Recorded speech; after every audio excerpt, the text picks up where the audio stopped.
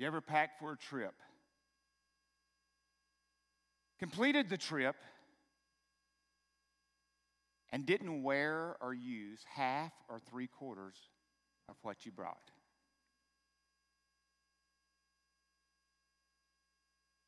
Or you went to Hawaii and can't believe you didn't pack a swimming suit. Or you went to Denver in January and didn't pack a coat or a sweatshirt.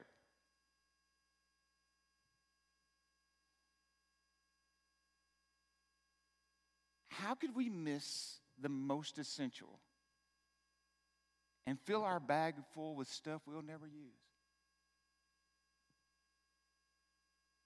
It's one thing to bring extra, no doubt about it.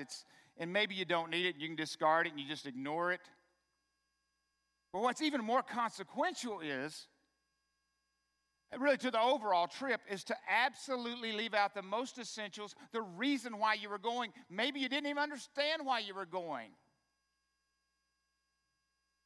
You just brought everything just in case. You were abundance of caution, right? But that abundance of caution can weigh you down. Now, I realize a lot of us, it's just the lack of planning, yeah, maybe, or you're just in a hurry and you're just trying to get on that trip and you're just shoving everything in. How many of you have ever done that? Just in case. Just in case. I don't have time to get this. I'm just going to shove it all in. Could be a lack, again, of understanding of where you were headed in the first place. Could be the lack of focus or intent.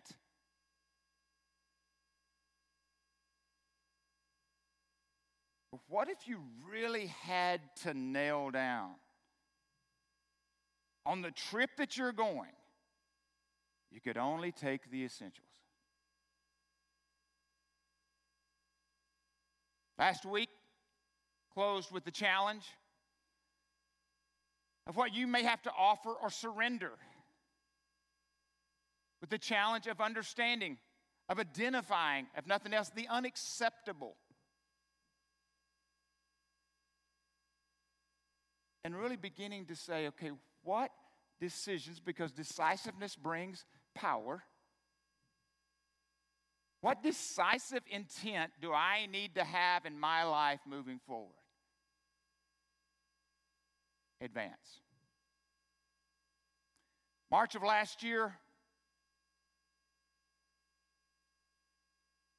the world changed, didn't it? I preached a year ago, closed out a series out of 1 Timothy. Now, and I know many of you, it's just seared in your mind right now. You will remember part of it because I'm going to whip it out here in just a minute. But we were asked to stand pat, to stand. You know, often in Scripture we're asked to stand. Now, we're asked to stand and set aside maybe our own desires and sacrifices. But here we are a year later, and I hope and pray, even though we were asked to stand by our government, and God bless the ones that are trying to figure that out, I have really tried to figure out. I know what it's like to be in leadership, trying to make decisions, so I give leadership a lot of grace, I realize. But in the middle of all that, I also know I can't lose my direction. Stand. I can't lose my focus. I can't look to the left or to the right. I'm not talking political again. I can't look. I've got to keep focused. When I'm asked to stand, sometimes God asks us to stand.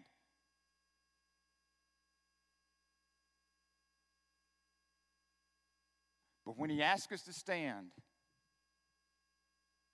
He wants us to hold firm, to not waver, to not be swayed. Stand firm. A year ago, it's kind of mind-boggling, isn't it? Things came to a standstill. The question is, did you? Here's the problem in our spiritual walk. you never stand still. Either you're continuing to march towards the cross or you're walking backwards.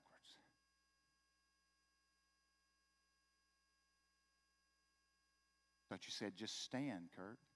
Oh yeah, but in standing, I'm still praising. In standing, I'm still building my faith. In standing in my quietness where I've been camped out. Sometimes God just says camp there for right now.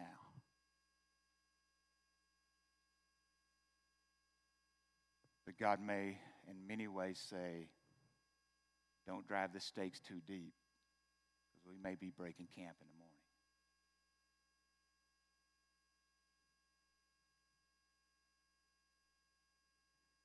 Philippians 1, 12 through 18. Paul is writing here, and Paul, as we'll read it in the letter, he's really, in one of his times of being in jail, don't really know where it is, because for Paul, sometimes it's hard to figure out because he's been there so many times, right? He's just like, okay, just writing from jail. But Paul gives us a great assurance here in this passage of Scripture. I'll read it for you. Now, I want you to know, brothers and sisters, that what has happened to me has actually served to advance the gospel. As a result, it has become clearer throughout the whole palace guard and to everyone else that I am in chains for Christ.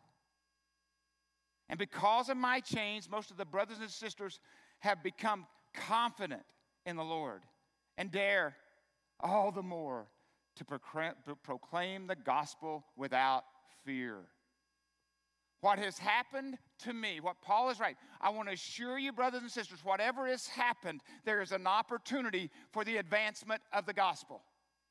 Whatever has happened, there is an opportunity for people watching your life to gain faith and confidence of how you walk that out. There is never a point where there's not an opportunity for the gospel to advance. And when the gospel advances, guess who else advances? The church. We do advance.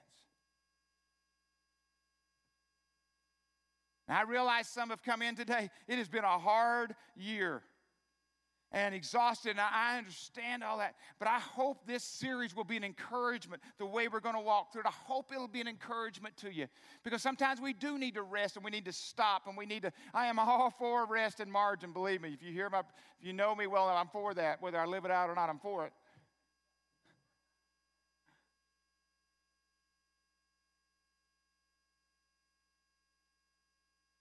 But it's to get us ready.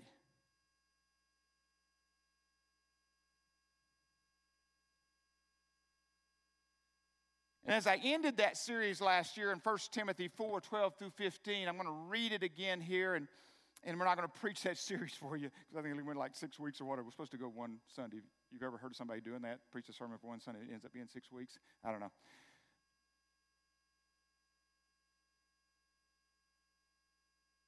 Don't let anyone look down on you because you're young. But set an example for the believers in speech, in conduct, in love, in faith, and purity. He's writing this to Timothy.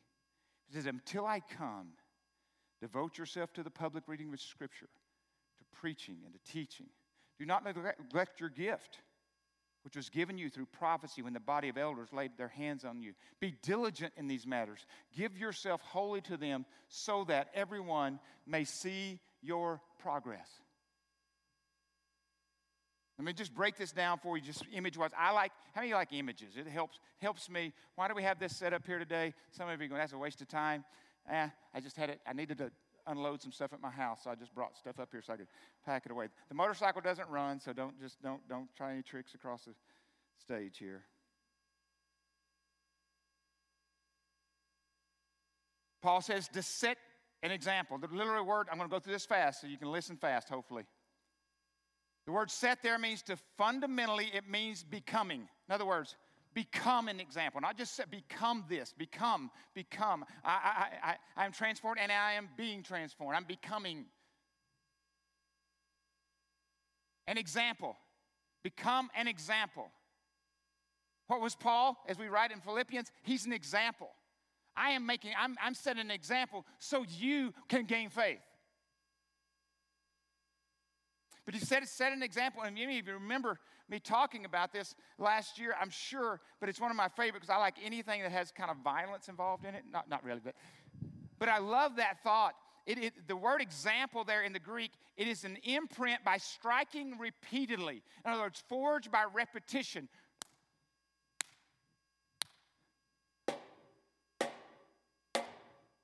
You are leaving a stamp. You're leaving a mark on people's lives. It's not like, oh, set an example, clean up after yourself. No, you are leaving a mark.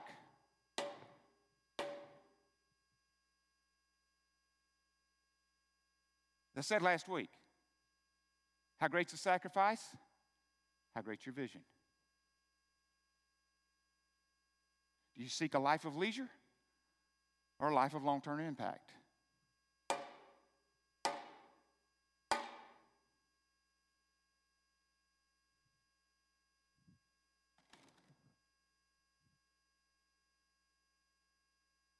Don't neglect. And what he means is literally means here, don't live like you don't care. Don't live indifferent to this faith. Don't live indifferent to the call on your life. Don't live indifferent to this. Don't meander around like you're wandering around all over the place.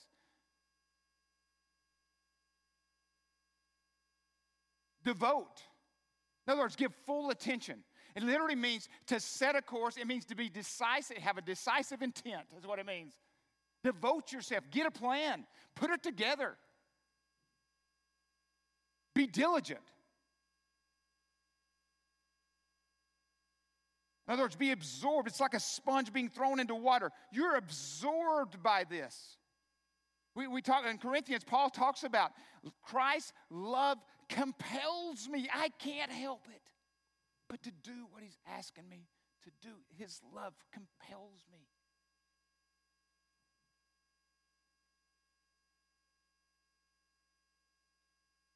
So that, in other words, all that I just said here, Paul goes, so everything I just said here, so that everyone may see your progress.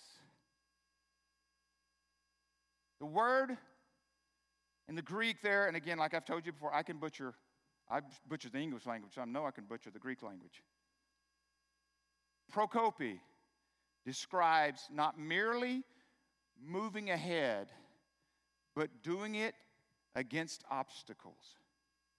An explorer or an advance team hacking a path, clearing a way through dense trees and underbush for the marching army to follow. Yes, I get to bring out my favorite prop. This is the image I get of what God has called me to do, is to set an example. And one of those is advance. The little word there, prokope, is to advance. You let them see your advance. Let them see your progress. So as we go over these next 4 weeks, leading to Easter, I hope this is an encouragement to you. One of the greatest revelations I ever got, I think, in my life, and it's stuck with me.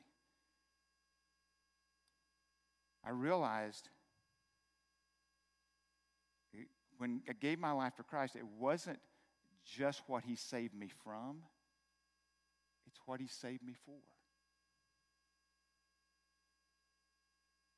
It changed everything. It wasn't just getting me to heaven. It was allowing me to live the abundant life that I didn't even know existed.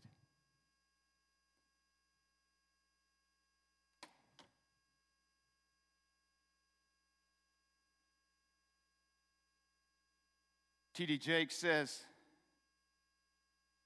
with moving forward, and I'm paraphrasing this, I took it. The problem is not where you want to go, because we almost all have a picture of a better future, a desired future for ourselves, family, and culture. Where we want to go is not the problem. The problem is what we're not willing to let go of in order to get there. Sometimes the most painful part of advancing is we have to leave things behind. And those things have great value to us. If only this whole thing about advancing, if the whole thing left alone the places that are sacred to us and only torched the worst part of our lives, it would be awesome, wouldn't it? The problem is God goes, yeah, I know that's even a good thing, but you can't take it with you. It's not a sin, you just can't take it with you. Where you're going, you just can't take it with you. What I love about the Church of the Nazarene, one of our foundational scriptures in 1 Thessalonians 5:23 is all about advancing in that way, transformation, and we've talked about it through the Mirror series. It said, may God himself, the God of grace, sanctify you through and through. May your whole spirit, soul, and body, in other words, not just one piece of you, your whole thing, be kept blameless at the coming of our Lord Jesus Christ. May your whole spirit and your whole soul and your whole body. And sanctify here, it means to purge or to clean out. What it essentially means is that when you let God in, you begin, is what we were talking about in Lent, you begin to ponder. You begin to think. You begin to see things that you didn't see before. You had to think about it. You had to sit and you had to camp on some of them. You had to sit down and go, okay, what is this? And those who pursue God this way, with soul, mind, and spirit, holy. I don't mean H-O-L-Y, which it does mean that, but W-H-O-L-L-Y. You will have to come to this place. You have no choice. Then you have to begin to say, what do I have to leave behind? Now, just encouragement to you. Next week we'll talk more about what we get to pick up. But what do we have to leave behind? 4 things I want to talk about this morning. Some briefly, some a little longer. That I think we have to leave behind in some form. Not all of them, so don't hear what I'm not saying. Please listen to me. But we have to examine them. Again, I'm sure there's way more. These are the 4 I want to touch on this morning. One of them is traditions. One of them is traditions. Could be in family, could be in a culture, could be things we've done before and we kind of get more information later. Go, okay, let's don't do that. Or people get married. Okay? Inside of a family, a tradition we always had with our 4 kids, now there's more in-laws and outlaws and grandbabies and all this kind of stuff. And you go, okay, we can't do it the same way we've always done it. And it's okay, because it's growth. So traditions that God would give us, yes, we're going to talk about that. But we're in this season of Lent. Now, for some of you, just so you know, I was a Christian till 2000. Now, of course, I knew what Lent was. I knew what Good Friday was. I knew what Ash Wednesday was. Don't hear what I'm not saying there. But I gave my life to the Lord in 1986. I did not observe really Lent season, Ash Wednesday, and I still don't really do that much, all the way through Good Friday to Easter. I did not observe that till probably 2006 or 7. And I really believe God was still transforming my life. Now, when I began, and partly as a community, I was willing to open to do that. So when we look at Lent, one thing I realized with Lent and what it helps me with Lent is, whether I observe it just like everybody else does, what it allows me with Lent is, it's much like this ladder here. It's much like this ladder. I start out here like at the end of February, and by the time I get to Easter, I'm more focused on the cross. It just helps me. But I was doing it years before. I was observing Easter way before I understood that. Was I a Christian? Was I a full-blown follower of Jesus Christ? I think I was. And if I'd never heard of it or never understood it, would I still been a full-blown follower of Jesus Christ? I think I would have been.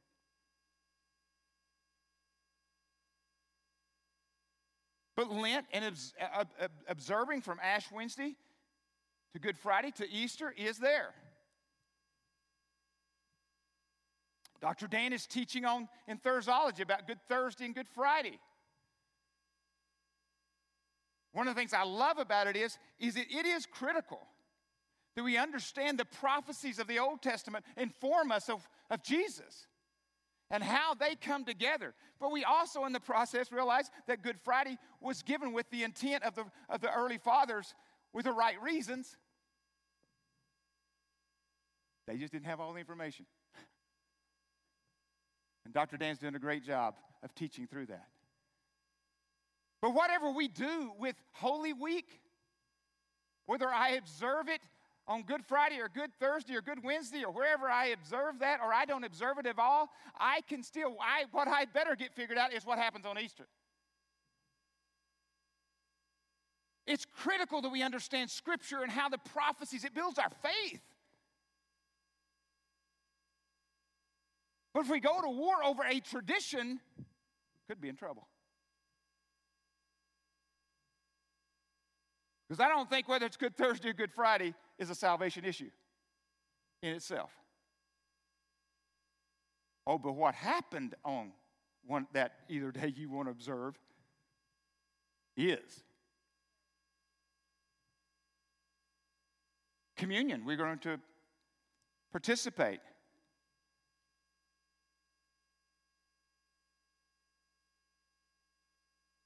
Some do it every service. Some do it every Sunday. Some do it where you have to be a member of that church or that belief in order to observe. Some use wine. Some use grape juice. I'm comfortable with all of it.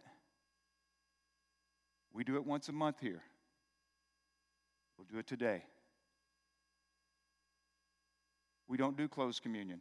We do open communion to those who profess in Jesus Christ as their Savior to participate in it. We use grape juice. It has context. Oh, you use grape juice because you guys are teetotalers or whatever that phrase is. I don't know. You guys you're better than everybody else. So you're legalistic and you don't want alcohol. And even though Scripture says you can have a beer or a glass of wine, I don't see beer in there. But anyway, it's whatever.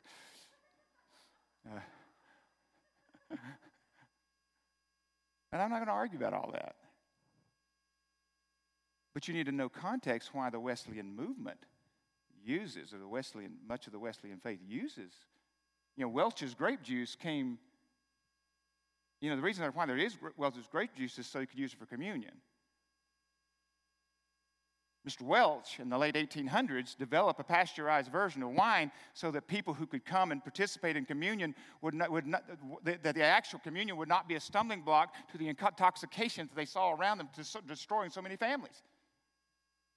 That's context.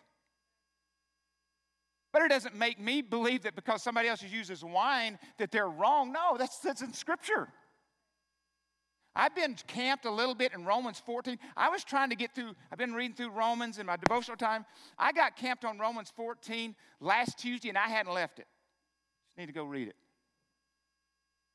He eats meat, and you eat veggies. Thank God for the prime rib, and thank God for the broccoli. Hey, but let's don't argue over this.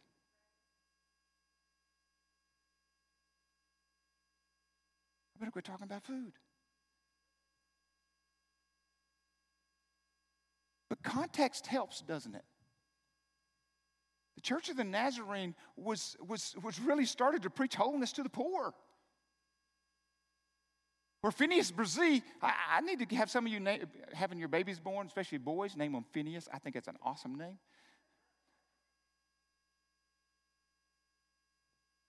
But he had put his arm. They reserved the front row for the alcoholics and the people living on the streets. They'd put their arm around them and walk them to the front row. Welcome them in. So there's context. So you can go, oh, you guys are just legalists. No, there's context.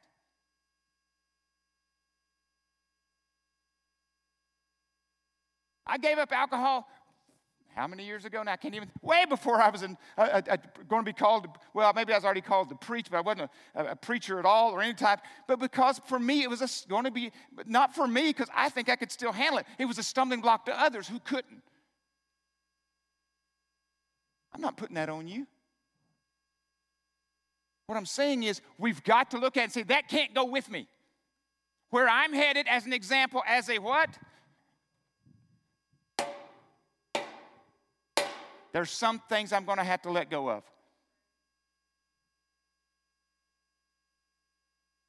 It might not even hurt me. And it may not be bad. But what God's calling me to do, it can't go with me.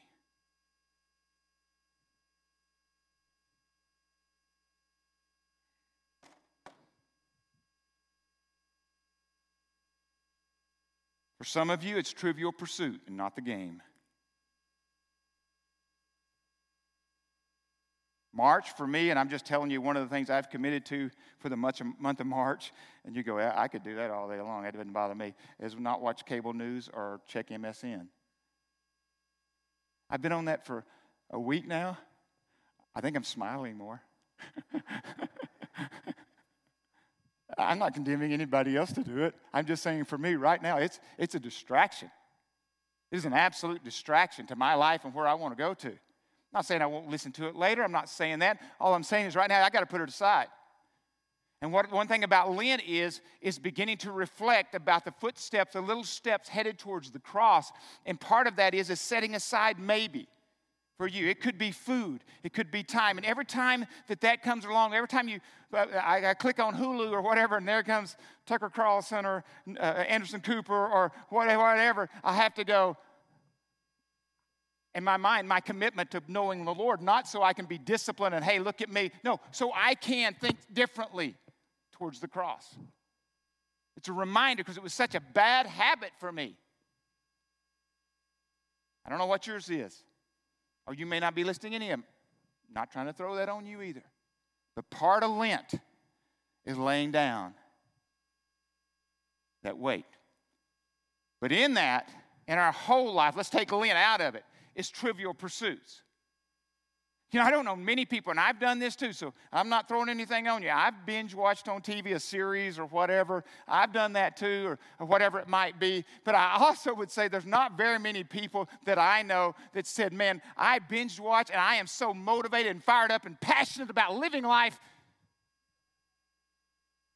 I don't hear that very often. I just don't hear that very often.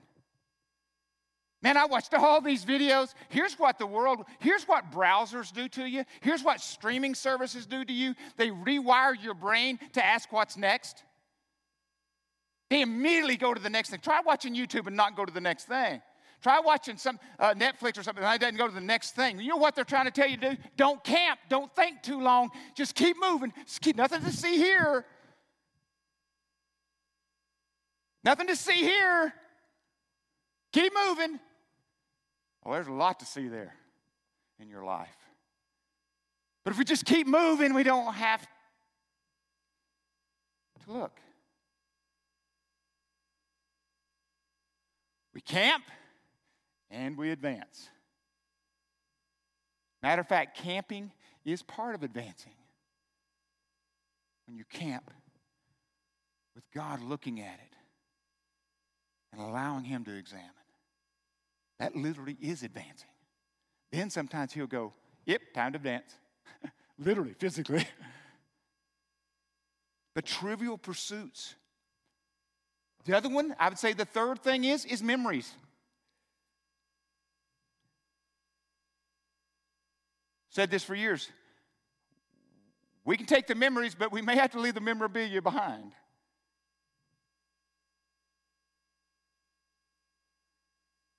Often what happens, for instance, I know we got some weddings coming up and it's going to be awesome over this next year, but if the wedding day is the highlight of your marriage 5 years from now, you're in trouble. That's a great memory and you capture that and you do that, but it can't be the highlight, the best part, because you should be what? Advancing. You should be narrowing. You should be zooming in more and more on God, one, then each other, two. Actually, individually, then so you can become everything you're supposed to be.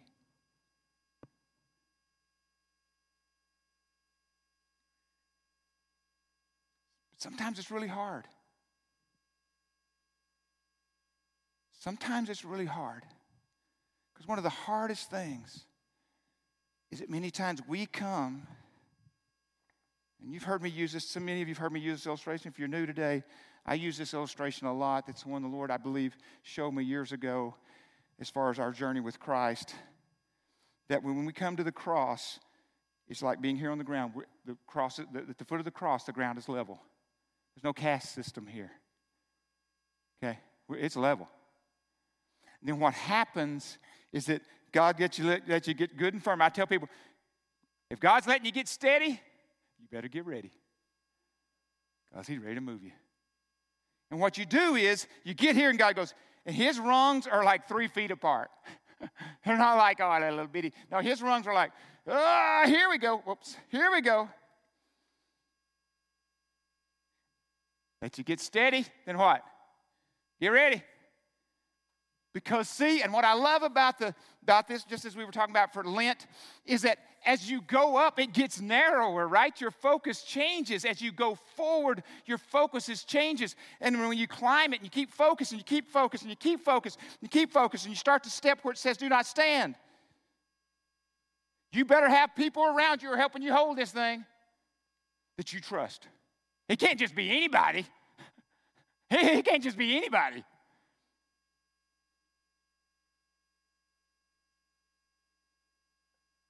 But what has to happen is if I start trying to carry this to the top of those stairs, and I look in this suitcase here, and I look, and there's a 20-pound weight just flopping around.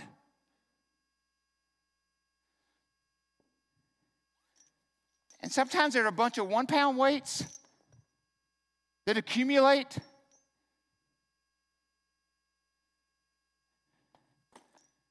I can't go to that next rung hanging on to that luggage and that baggage.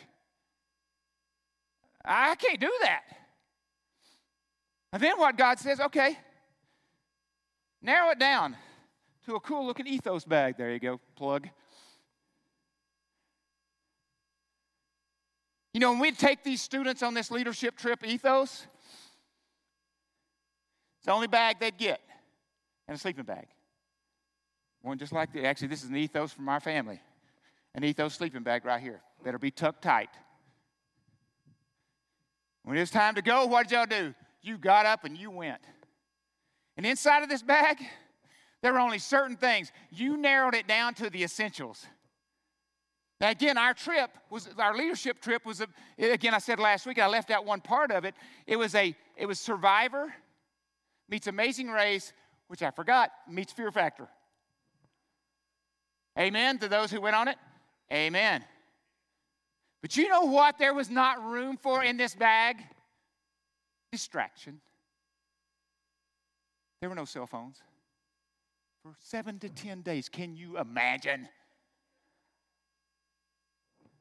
No checking social media, no posting anything. Are you telling me for 7 days?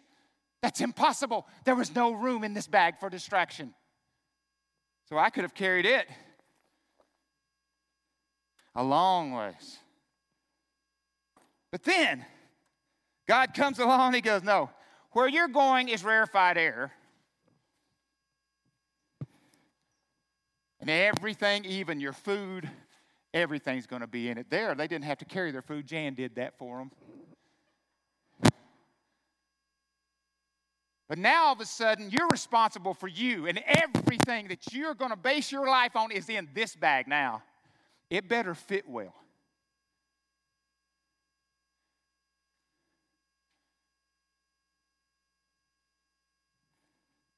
But then there's going to be times that God's going to go, it's just you and me.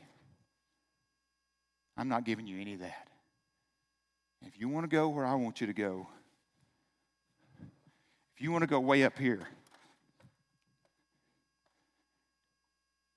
You can't bring anything with you right now except the people that you're surrounding yourself with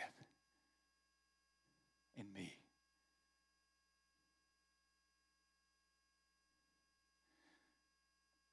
Traditions, trivial pursuits, memories of your life. Some of the memories, let me say this to you. I've got memories of my life that are horrible. They get to go with me, but they no longer have prominence. Hear me. I control those memories. They no longer control me. That's critical. You can take them with you, but they fit in the little snap baggie. And you just get them out when you need them. They're not that size of bag that's still on your back. Some of you are carrying memories that are like that.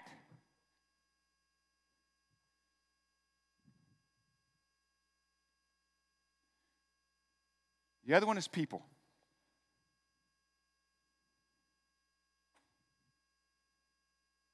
In 2002, Jan and I were leaving. Jan and I with the kids left North Little Rock, flying to New York City. We was going through Newark, going to catch a bus over to Grand Central Station, then stay in a hotel in downtown, or actually at Times Square. We were just leaving a mission trip in Arkansas where we had 90-something people. And we got on a plane to start another one. But we're going to get there a day early. We were, as a family, get there a day early, or the night early, so we could go see Beauty and the Beast on Broadway. Yes, I'm a good dad. Yeah. No, I got outvoted, actually. No, I just. So we land in Newark, we take a bus, and we get to Grand Central Station. Now think about 2002, just for a second. I don't know if we got some pictures, but 2002, Ground Zero. You got to remember what Ground Zero looked like in 2002. It's hard to imagine that 9/11's almost been 20 years. But Ground Zero still looked desolate. It was, you go through the subways, you go to the fire stations, there were pictures everywhere. It was unbelievable what it still felt like then. But we're taking 25 to 30 students and leaders, and this is kind of an ethos, pre-ethos before we called it ethos type thing, and we're going to be working in Harlem, and we're going to be working in the streets, and anyway. But we decided to fly early, again, take a one night. What I like to do with my kids, at least, some people say, well, I'd hate to have been a pastor's kid. I think our kids enjoyed it. They got to see kind of the roughest part of town first, but they always got to see the highlights. But they got to travel and be a part of these kind of things. And I think they all have an appreciation for it today. Maybe not then, but today. So we land in Newark, we get on a bus, and we end up at Grand Central Station. Many of you know what that looks like. It's an awesome place, iconic, obviously. And to Times Square, it's supposedly 0.8 of a mile. Back then we didn't have GPS, didn't say how long it would take, all this kind of stuff. So we land there. We got packing for the week to help do the mission trip, and I got my 6 members of our family's luggage. Allie will tell you, and I think the kids will, it seemed like the longest walk ever. It had to be a little bit like what Joshua and Caleb felt with the Israelites. Just going, what are we doing? Are we ever going to get there? Are we ever going to get there? No, I think it's just around the corner. But as we walked, Colton at this time is 7, okay? So we're walking, and we're walking, and we're walking, and it just seems like forever, and all of a sudden I'm looking up, and I've got more suitcases strapped across me. More of them, more bags strapped across me, more bags strapped around my neck. Now I'm carrying Colton, and I am pulling a suitcase with a 5.5 gallon cooker. You got to fix that. Cookers like that. Coming along behind me, just dragging, we're just going, and I'm going, I literally probably had 6, 7, 8 bags on me, plus a suitcase, plus the cooker, plus Colton. That is the truth. That's not an exaggeration. Just wish we had a picture. But you know what picture I had in that moment? In my mind in that moment was this picture right here. That is the truth. I told Jan right there, I feel like the Beverly Hillbillies have come to New York City.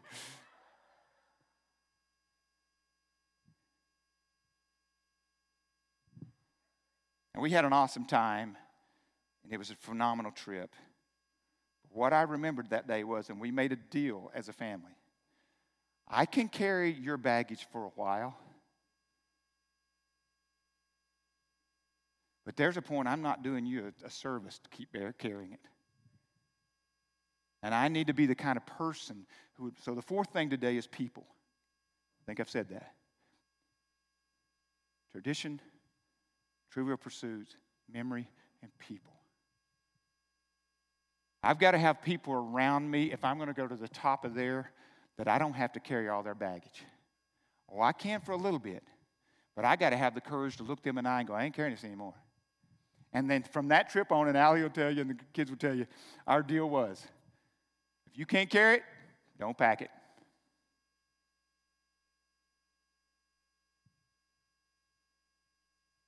Here's the deal. I'm 61 years old.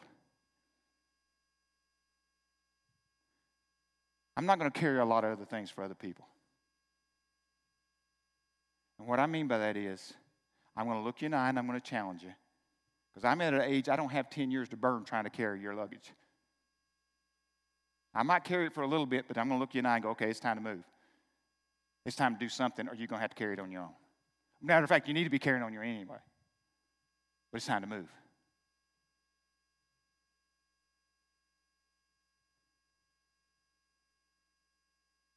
I'd even say that about memories. I'm going to step back into that. Some of you are carrying baggage from a person who may no longer be alive even. It's time to set that down, take control of it, bring it out when you need to, but it no longer has control of you. You've allowed it to go way too long. It's eaten up too much of your life. It's not allowed you to go where you're supposed to go. For some of you, it may be perfection.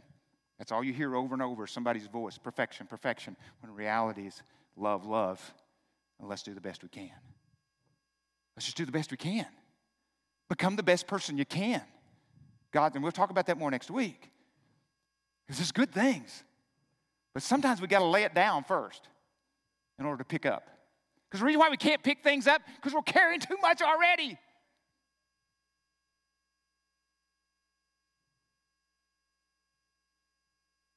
And let me say this to you. One of the great parts of that mission trip for me is that we ended up at ground zero at 12 o'clock or 1 o'clock in the morning with 30 of us. And we walked around the church and saw all the pictures because people were still missing. They're just still posting it all over the subways. It's just everywhere. And we get down to ground zero, and I knew it was already there, but this is what we saw, was the cross. The cross had been mounted in the middle. They found the cross in the middle of the rubble. I'm telling you, folks, 2020, advance the gospel. The cross is still there. It's always there. In the middle of the rubble of 9/11, the cross was still there. Yeah, the atheists fought to keep it out. I get it. And they lost. But I remember standing there with these 30 teenagers and other people, and it's like I said, 1 o'clock in the morning. And these students started singing, Amazing Grace, how sweet the sound. And they sang, and then the other people started singing. Because they knew it too. Even in the midst of being in prison, Paul says, the gospel advances.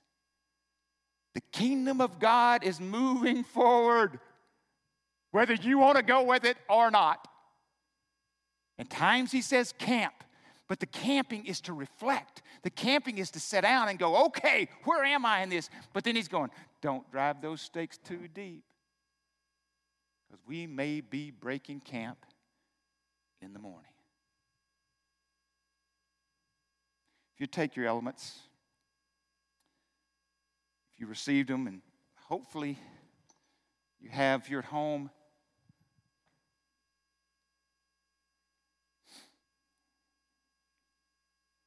if you would take those. As we're going there, I'm just going to, as their band is coming,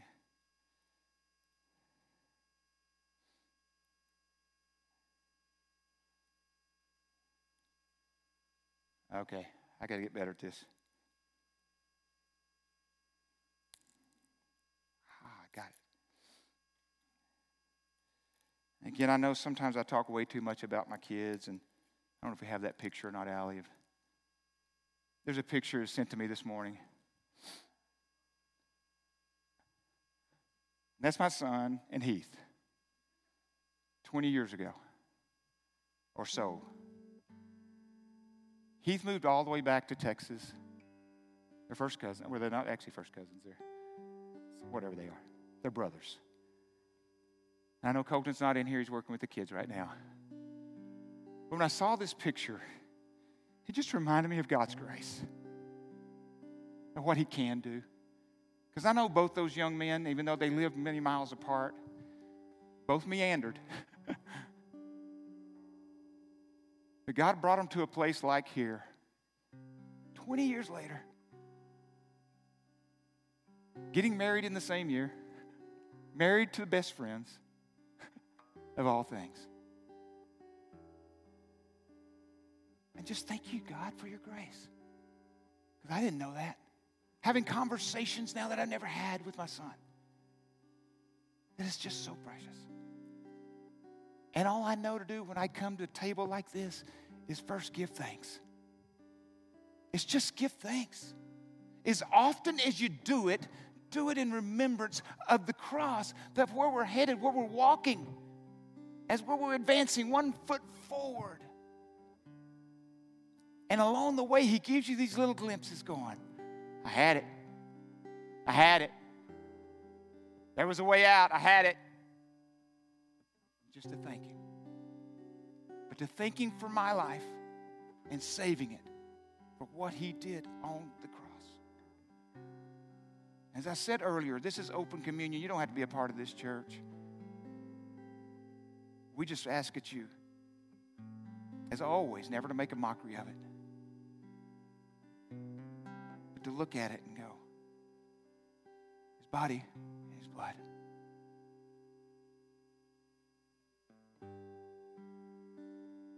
On the night that He was betrayed,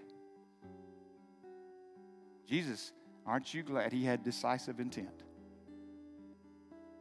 Not my will, but yours. Knowing what would happen, He said to take the bread and eat. Now, eat to your soul's comfort.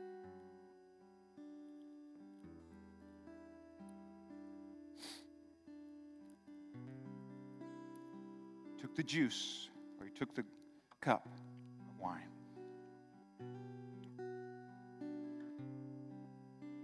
Representative of His death that He was about to, the blood He was about to shed for us. As we come to communion, as we come to this time, I pray as you remember, it's a great comfort to you.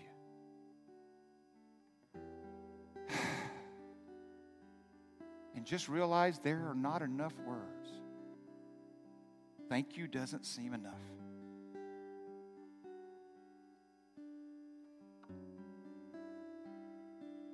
We take now.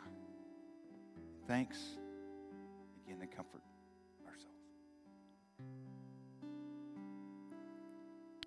Lord, we pray today, across this room, as we sang the song earlier, to fill up the sky with your praises. Lord, the thing I have learned over the years, and I know it's not everybody's bent to sing or anything, but what I do know is, if I'll just look hard enough, I can see the shadow of the cross. But I also know you're no longer on the cross. I just want to follow you. Sometimes it may be, as we've said, through the wilderness and frozen tundra and desert and the moors. But Lord, as we just keep stepping one foot forward, as we do over these next few weeks, the resurrection, we're just thankful today for it, Lord. We pray this in your name, Jesus.